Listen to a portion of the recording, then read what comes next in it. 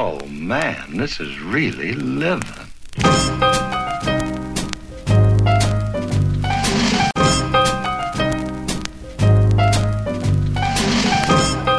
Hello, world. This is family here. What time is it? 7:30. On Monday night, December 28th. We're at Peddler's Village. It's beautiful. And there's so many people here. Good for them. Good for all of us.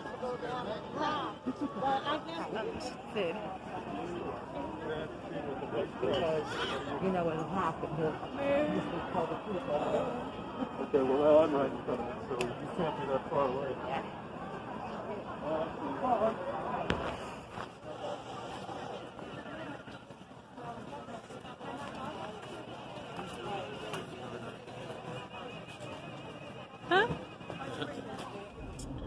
Good afternoon, everybody. It is Wednesday, December 30th, I think. And it's 3:30 in the afternoon. I'm driving, and I just got word that, look at my mask beard. I'm going to be shaving off my beard, most likely. Just got word from my friend that Governor Wolf announced that the mitigation efforts that he enacted on December 12th were effective. Of course he would say they were effective. And January 4th, they are going to reopen theaters and indoor dining at 50% capacity, basically go back to where we were before he decided to enact that ban. What I find to be hilarious is that hospital numbers are the same. Cases have gone down, but it's not because of those closures, because most transmission happens in the home, and we just had Christmas, and I'm sure there's a ton of cases. It's because in our area, cases are starting to trend downward because we hit the peak of this little bump, whatever you want to say. And I'm grateful, because unless something changes, I most likely will be going back to work on January 25th as scheduled.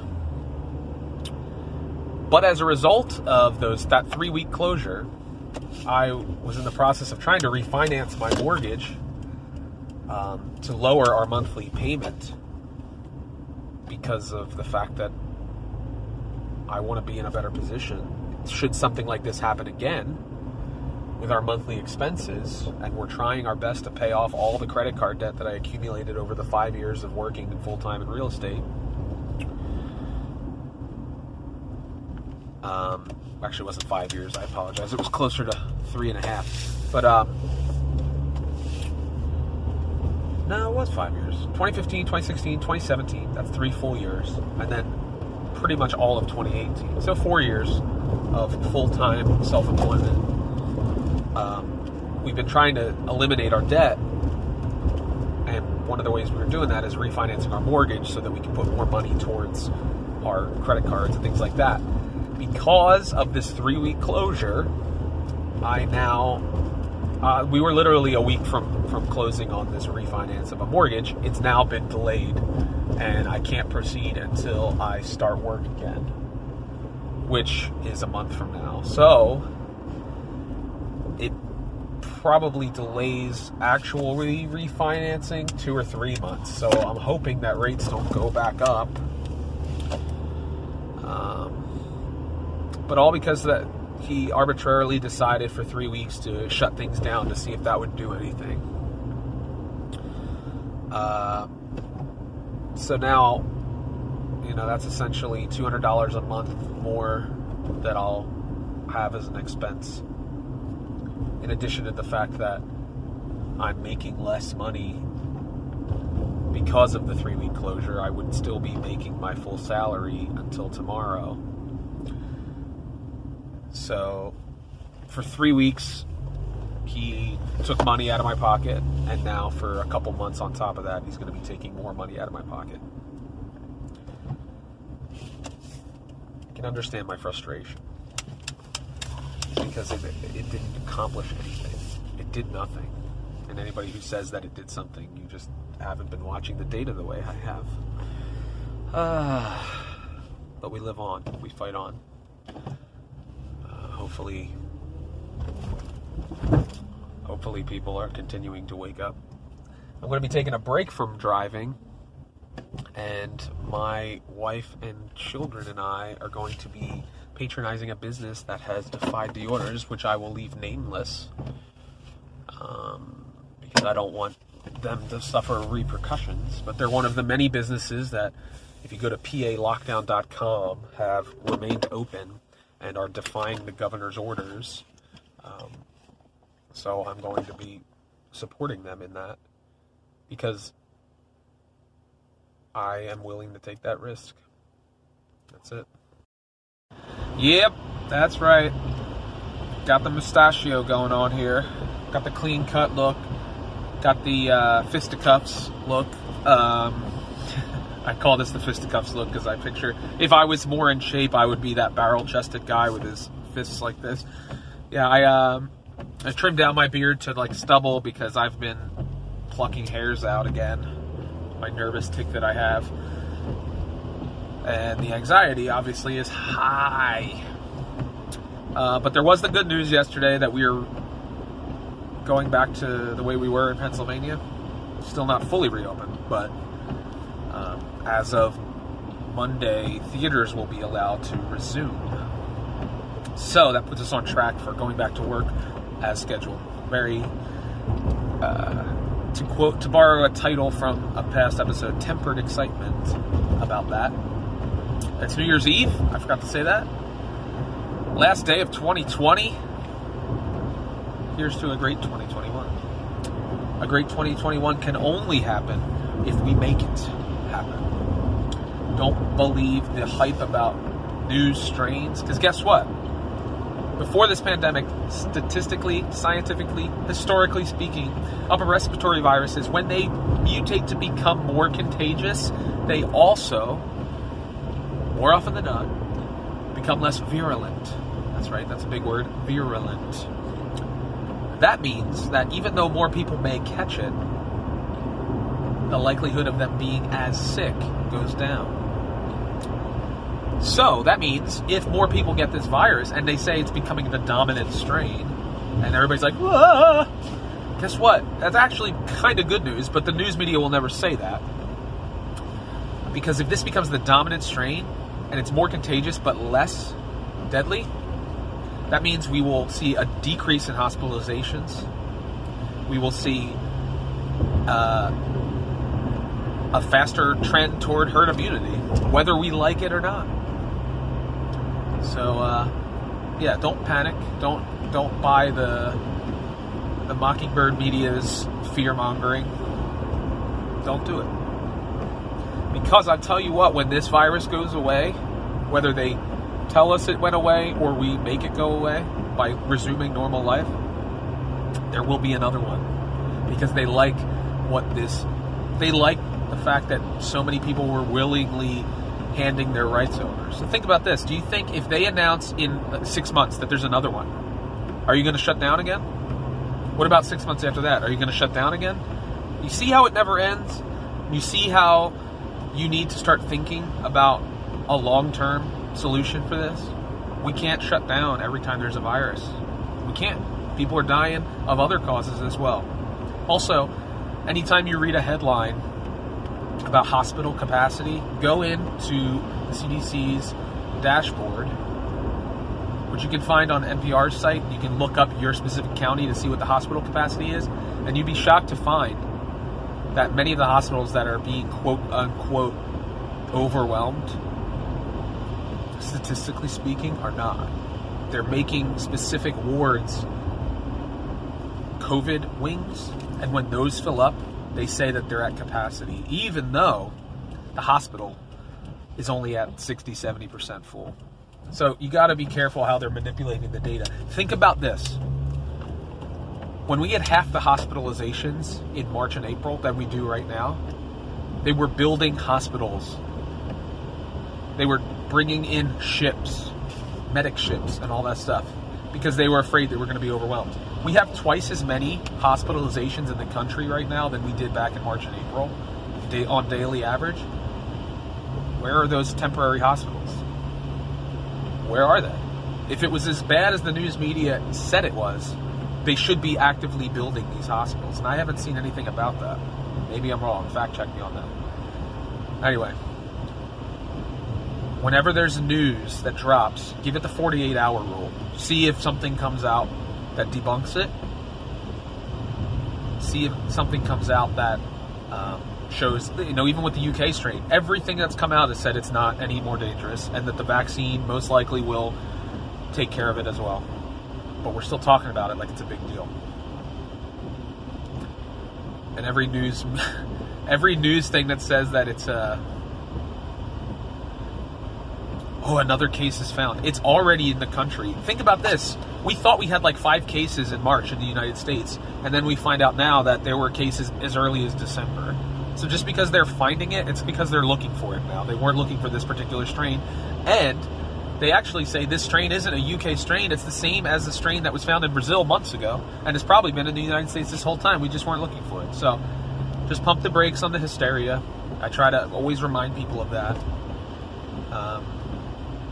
Anyways, hope you have a great 2021.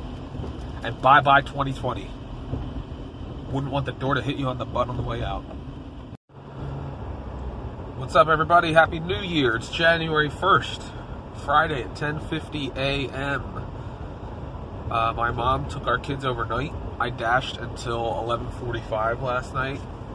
Yesterday, I started dashing probably around 9:45, and I came home and had dinner with my wife around 6:15, and then I went back out at about 7:15, and I dashed until 11:45, and I made $242 in one day, which is my record so far. And it was much needed because I didn't really get the orders that I wanted to start the week. Whew, sorry. So I ended up going to sleep. It's probably 1:30. We're up. We're going to my mom's today to have dinner and exchange Christmas presents and stuff.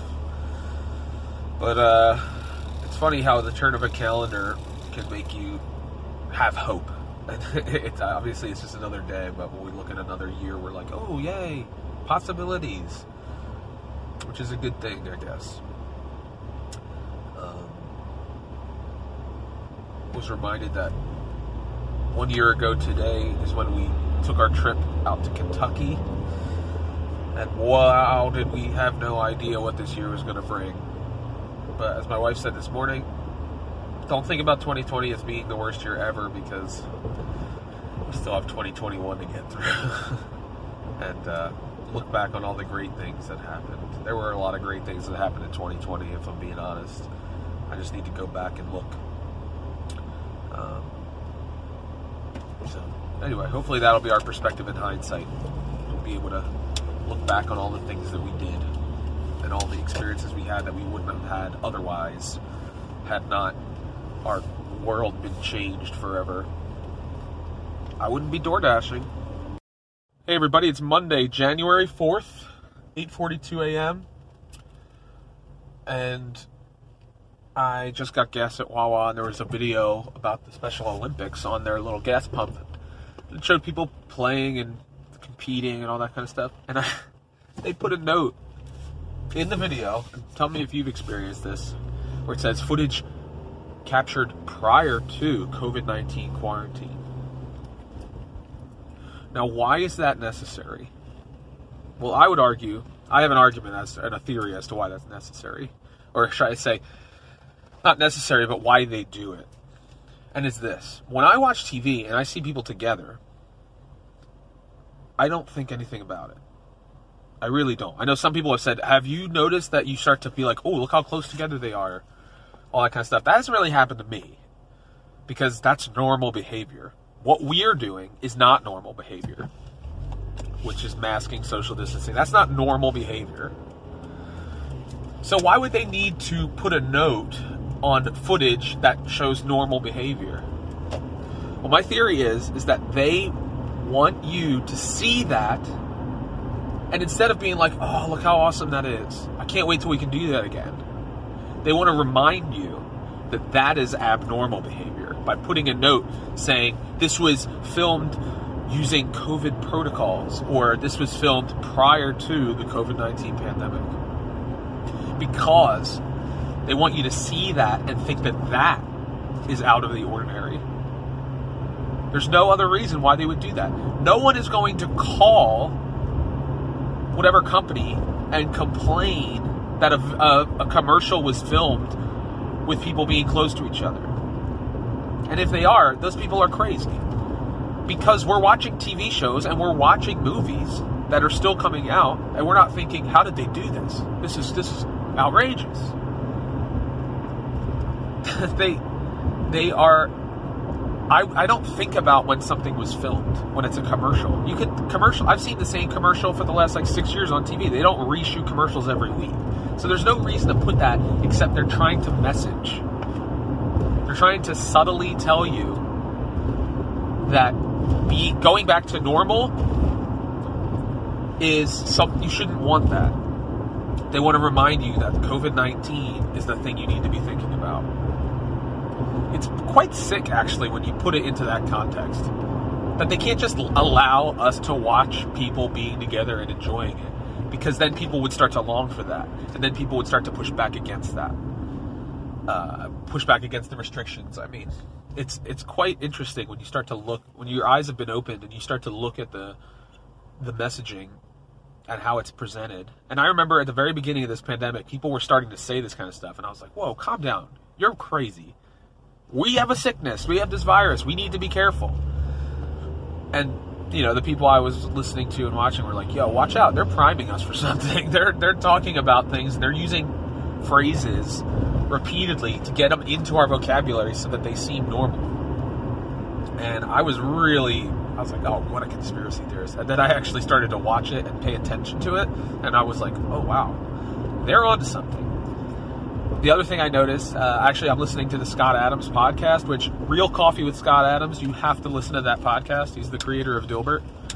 I don't agree with him on a lot of things because he's very, very, very left in his political ideas, I should say. However, he came out in 2015, 2016 and said that Donald Trump would win the election based on his opinion, and he was right. And he has now, been outed as a Trump supporter, as though that should be something that you should be outed for. But he's so smart. He's a trained hypnotist, and he recognizes patterns, and he recognizes persuasion techniques as they're happening because he's a trained hypnotist. So it's just really interesting to hear his side of things because you're like, whoa, I never would have looked at it that way. But then once you get your radar up and you're like, oh, wow, that's interesting. So he had a point of saying that anytime someone makes an argument and they attack the person and don't attack the argument, it's because they don't have a counter argument. So something to think about when we're putting out information online and you see them, come after the person, make personal attacks, which is really all they do now. Or they do like the red herring argument or a false comparison narrative. It's because they can't counteract your argument, so they have to attack you. Because if they attack you, the general public sees that and says, well, I don't want to be attacked. So it keeps you quiet. He called it suppressive fire. For those of you that are in military or play, role-playing games and things like that, suppressive fire deters people from attacking. Because you're like, oh, I don't want to get hurt. I don't want to get hit. So those are my thoughts for today. Something to be interested in. If any of you would like to know what I listen to, what my resources are, I shared some articles in my most recent newsletter, but I encourage you to subscribe actingrealtor.com to get on my newsletter. And that's all I got for today. What's up, everybody? It's 2:48 in the afternoon, still Monday, January 4th, and I had a great breakfast with a friend of mine, Matt Kubler, who was on the Discover Springport podcast a while back. I was on his podcast, 2 Dates and a Dash, back in January, before we knew any of this stuff was going to happen. He's a patriot. He is courageous. And he's the kind of man that I would trust my life to. And I feel like we're connecting on a deeper level. So I spent 3 hours talking to him. It was just unbelievable. I'm so fired up.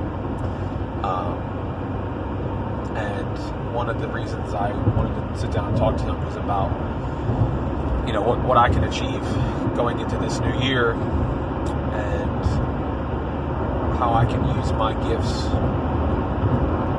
for the kingdom of God and to speak truth to power in the public arena. So I know I have his ear, I have his support, and I recommend that you follow him on social media. Matt Kubler, it's spelled Cubbler. Sort of sift through all the corporate propaganda, and yeah, he's an American patriot. That's all I can say. And we need more of people like him who really couldn't care less about their own interests. They put the interests of the country above all. And he's also a man of faith. So I'm looking to unite with courageous, rough around the edges patriots who love Jesus and want to change the world for the better. That's what the Unchained Gospel was originally intended to be, and I feel like it's time. What's up, everybody? It's 4:40 p.m. on Monday, January 4th, and I have more information to share with you, and I want to try to get this all out of my brain. So it turns out, I don't know if you knew this, but the way they would report flu deaths, which is also the incentive for getting the flu vaccine, was that they would take one number, subtract it from another number, and say that excess number is how many people must have died from the flu. They didn't actually put influenza on the death certificates. There wasn't a way to track it. It was an estimate.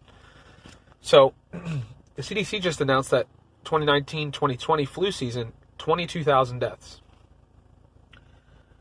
And that's not the end of it. 22,000 deaths, which is less than what we typically see, which is anywhere from 50 in a bad year, 80,000 deaths, maybe up to 100,000 deaths. And it's just interesting that when we had COVID, it was only 22,000 deaths. Now we're seeing the CDC's report, week 51 of 2020, which is basically the second to last week in December. They released their flu statistics because they're tracking it now specifically.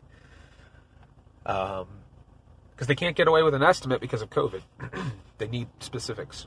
So, in week 51 of 2019, they had 7,703 positive influenza cases in that week. 7,703. You want to guess how many they had in that same exact week in 2020? 36. So that means the incidence of the flu has decreased 99.5% plus. Now, before you say, look, masks and social distancing work, I would argue, yeah, that's possible. But why aren't they stopping COVID? What I would also like to bring into the picture is we know that the CDC says that most likely there are 10 times as many cases, or there have been 10 times as many cases than confirmed cases. So basically for every positive test, most likely there's 10 cases that are undetected because people are asymptomatic, quote unquote, or they're pre-symptomatic, or it's just mild symptoms that people just think it's allergies or a mild cold or something, so they never actually go ahead and get tested because they don't have a fever, they don't have the telltale signs of COVID, they don't lose their sense of smell, etc. So we also know that for those of you that have gotten tested positive, you know that you could test positive for months afterward, and they'll tell you that oftentimes. So some of these policies where you test negative, you have to test negative before you can go back to work is ridiculous because the PCR tests are completely inaccurate because it's just an amplification. It's not actually testing for any virus. It's an amplification of whatever you tell it to be, or whatever you tell it to look for. And if you and you didn't know that, go back in my last video, my last newsletter, and I share a video of Dr. Fauci saying that very thing, that if it's anything over 35 cycles, it's dead virus and it's not actually infection. He knows that. Most labs are running anywhere from 40 to 45 cycles. So think about it this way. People who may be getting the flu are going to their doctor, going to the hospital. The first thing people think right now, if you're sick and you have a fever, if you have a headache, if you have congestion, if you have a cough, what's the first thing they think of right now? COVID. What do you think what's the first thing they test for? COVID. What if, and I'm just spitballing here, my theory is such that people, the 10x the people that have had COVID this year, that we don't know about, have the flu, but are getting tested for COVID because the symptoms are similar, are testing positive for COVID because they had it months ago. That's why we're not seeing flu cases. It's just a theory, but I think it checks out. Also, interesting to consider that flu tests, on average, the last 5 years, 15.8% positive. When people would get tested for the flu, the average positivity rate, 15.8%. Right now, 0.1%. Right? Could it be that there is an incentive to call something COVID? Maybe. Oh, wait, that's right. USA Today fact-checked that and said, yeah, there actually is a financial incentive. You get paid more money for COVID than you would for an influenza patient. It's crazy to think about that people would actually manipulate the data when lives are at stake. But it's happening. It's absolutely happening. So, good news is, the flu doesn't really matter right now, so there's no real incentive for a flu vaccine. And if it's true that they've always overestimated flu deaths to encourage people to get vaccinated because vaccines are money, somebody manufactures them, somebody distributes them, they all get paid big money, especially when they try to make them as mandatory as they can legally. If word gets out that the flu kills less than 20,000 people a year, that's a lot fewer vaccines. And that's not what they want. Hey everybody, it's Wednesday, January 6th, 7:42 p.m. A day that'll probably be one that we remember for a long time, and not for a good reason. Whatever my political will is, what's transpiring leaves me feeling sick in my stomach. I don't believe that a Christian can condone, regardless of what you may feel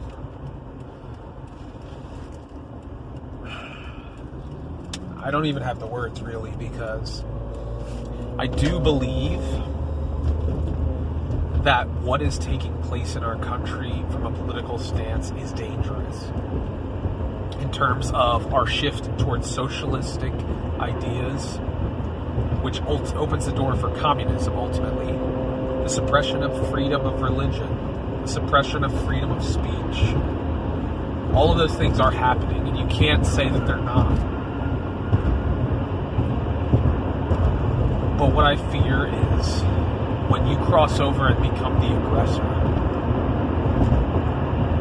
you're no longer defending something.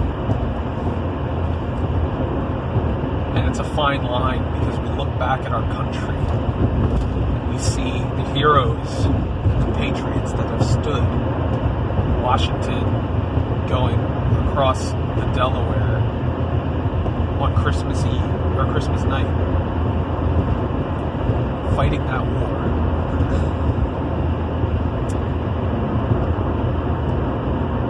I don't think that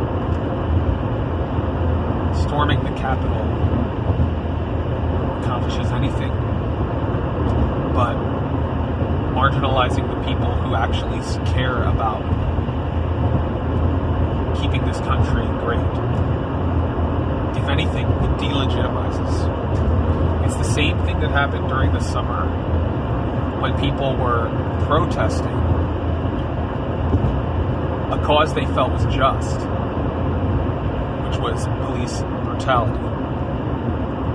And agitators came in and hijacked those demonstrations, and that's all they became. So it'd be hypocritical for me to stand here and say, well, sorry, I just had a DoorDash come through. I can't quite remember what I was saying. But basically what I was saying was, it'd be hypocritical of me to stand here and turn a blind eye to those damaging and revolting against our government because of what they perceive to be injustice. And, you know, those same people that are now revolting were the ones condemning those who were protesting during the summer. So this is the problem with the polarization of our country, is that if we were allowed to speak about our concerns openly without being silenced, without being marginalized or demonized, then we would come to find common ground on a lot of issues.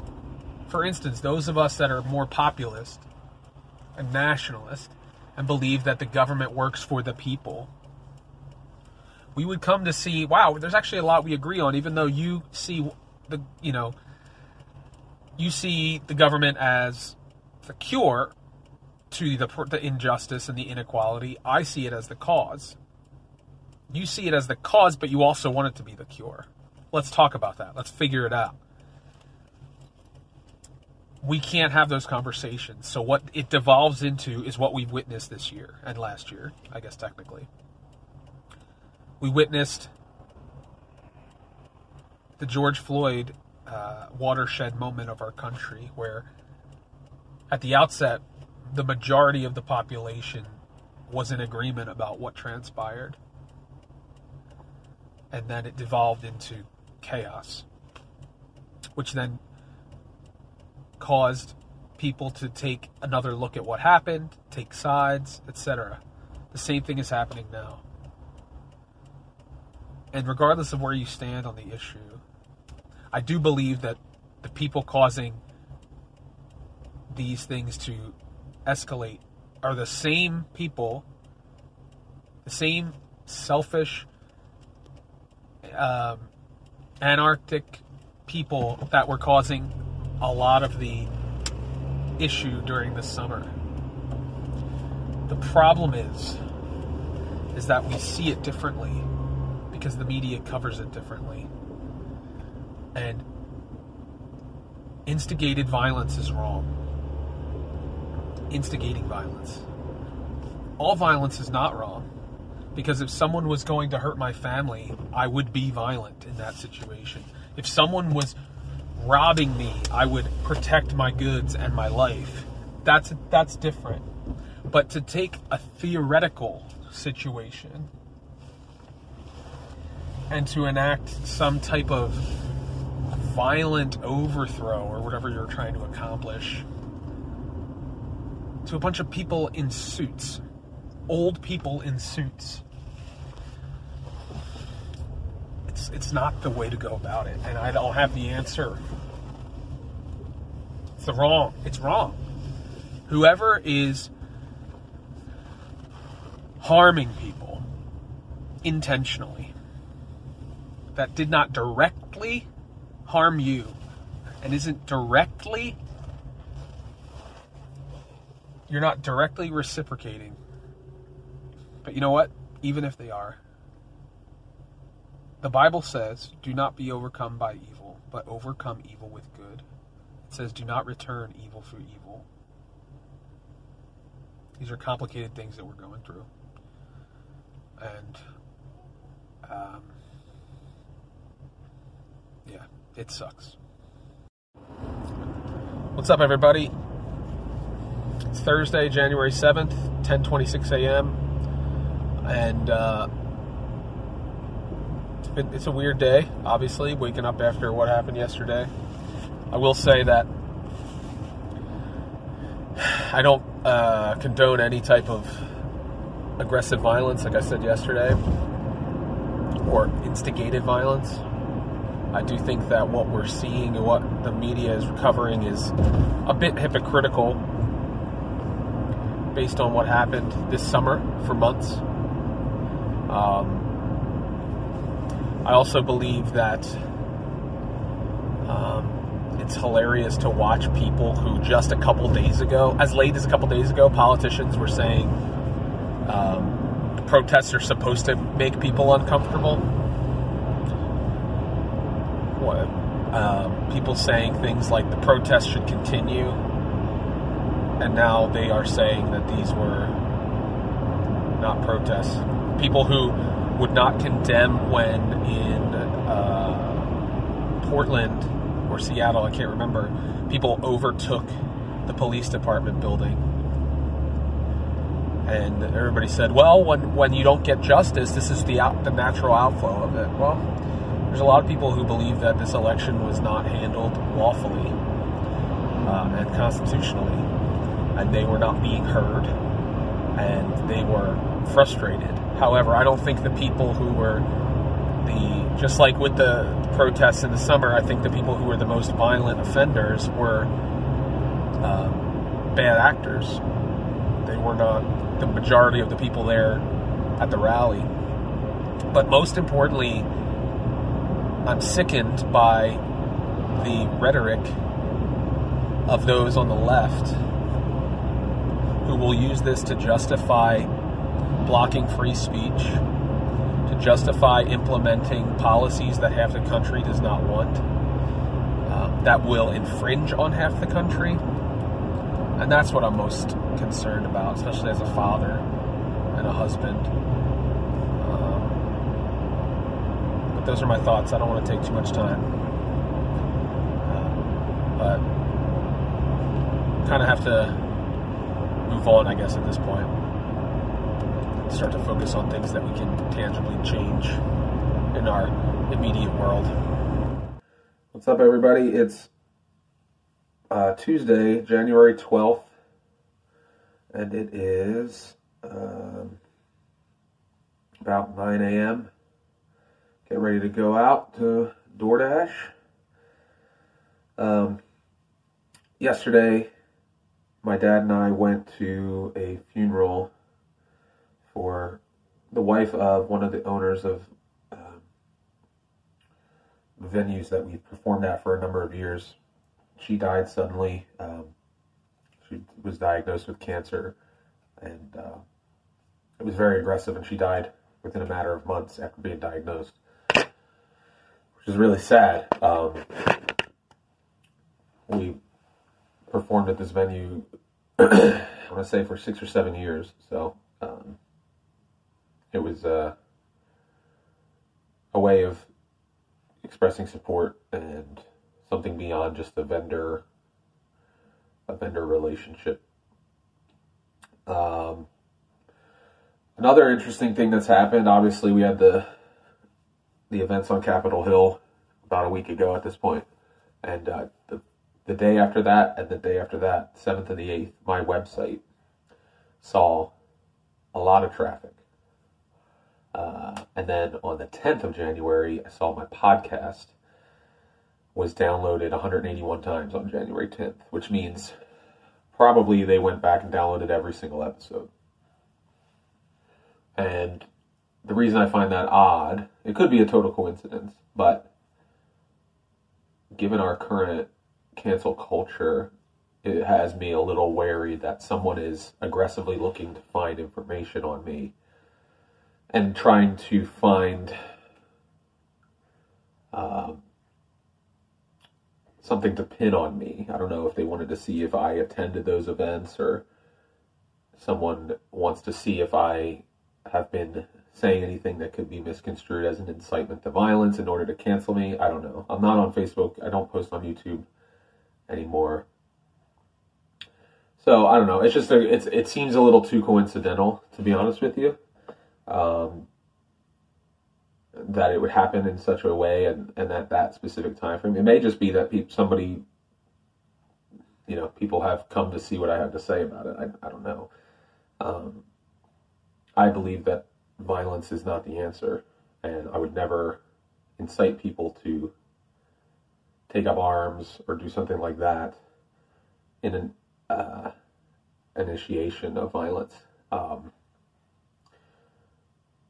I do support people's right to defend themselves, but that's something entirely different than storming the Capitol. And we've since seen a number of videos of Trump supporters pulling people back from trying to breach the Capitol building. And obviously there were some very gullible Trump supporters that followed into the Capitol and were allowed themselves to get caught up in the emotion of what was happening. And those people are unfortunately going to deal with the consequences of their actions. Everybody has agency. And that's, I think, the problem with our culture right now is that with the collectivism, we remove individual agency from people. Which leads me to the point of, it's interesting how when an extreme minority of people do heinous acts or commit heinous acts, when it's done by people on the left, everyone quickly condemns anyone who would would characterize the whole by the actions of a corrupt few. With the BLM protests all summer, everyone kept saying they were mostly peaceful. How dare you conflate the violence and the rioting that was being done with the just cause of standing against the oppression of minority races. Which, I'm fine with that. I don't think any sane person would believe that every single person who supports the statement Black Lives Matter also supports everything that the organization stands for, or every action that is committed by someone who is attending. That's just not how it works. Unfortunately, the same cannot be said for those of us on the right. When a few police officers act in a manner that is unlawful or in a prejudicial way, we have no problem demonizing the entire police force. When hundreds of angry, violent people make the insane decision to try to overthrow the government without weapons, we then take the hundreds of thousands of people who were at that rally and make them guilty by association. We take the 75 million people who voted for a president are now guilty by association because of the actions of a few. And that is what is wrong with our country. When I say terms like fight back, when I say terms like stand up, I don't mean literal fighting. I mean taking the fight like you would think of ideologically. A lot of people are on the bench or on the sidelines. When I say stand up or fight back, I say know your rights and exercise those rights. Whether you're disobeying an edict, you do it civilly. So I don't know. It just makes me wonder why it's perfectly acceptable to cancel people's book contracts, to cancel people's banking relationships because of something that is a lie.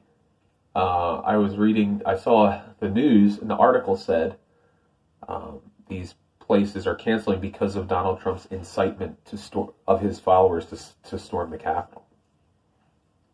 Incitement. If I watched the entire speech, he did not once incite people to storm the Capitol. On the contrary, he said, if you were going to go over and protest at the Capitol, I ask that you do it peacefully. Doesn't sound like an incitement to violence to me. Also, I would call on every book publisher, every internet provider, every banking company to ban and block every single Democrat that has contested the election in 2001, 2005, 2017. Because since 1985, anytime a Republican candidate has been elected president, there has been a Democrat who has contested the election. It is perfectly legal and constitutional to do so. Everything that Donald Trump has done thus far, in terms of lawsuits, all that kind of stuff, is within his purview and is constitutional. People who say otherwise are assuming a sale. They're assuming from their narrative facts that are not facts when they say the word overturn the election. It's not an election until the person is in office. They may be elected by the votes, but if a candidate cannot scrutinize and ensure that the votes were done correctly, then what's the point of even running for office? If it's going to be something that we cannot get to the bottom of or audit, that's a problem with our election process. The pathways, the constitutional pathways have been exhausted, and the legal avenues have been exhausted. So I don't understand why there's this ongoing effort to vilify somebody for doing something that was totally legal and constitutional. And now we've gone, the votes have been certified, so, okay, the process is over. God forbid a Republican get in office again for every Democrat who will then contest the election. Because I believe they know that no other Republican will get elected president, which is why they have put all their chips on the table, why they've been so aggressive, because they know they'll never have to worry about contesting an election again. And that sucks. But maybe I'll be wrong. I hope so. Be praying for me and my family, especially if it is somebody who is trying to collect information on me for having an opinion. And God forbid it gets to the point where someone tries to cancel me for speaking what I believe. Because at that point, an average Joe Schmo is canceled for no other reason than vitriol or revenge or whatever it may be, then we've lost our country. And I believe it's already lost, to be honest with you. So those are my musings, and unfortunately we live in this what can only be classified as an Orwellian hellscape. And it must be nice to be on the side that gets to win. It must be nice to be on the side that gets to destroy the enemy, because you don't have to worry about the mob coming for you until there's no one left for them to come to, and then they'll turn on each other, which is happening also. So be careful what you wish for. Be careful not to champion the silence of free speech, because you may be silencing your own voice in the future. What's up, everybody? It is Wednesday, January 13th. I believe that's the date. And it's 1:37 p.m. I just want to close the loop on some of my thoughts about everything that's happened. For me, I will always side with what the Constitution and the Bill of Rights say. Whether that becomes unpopular or not, that's outside of my control.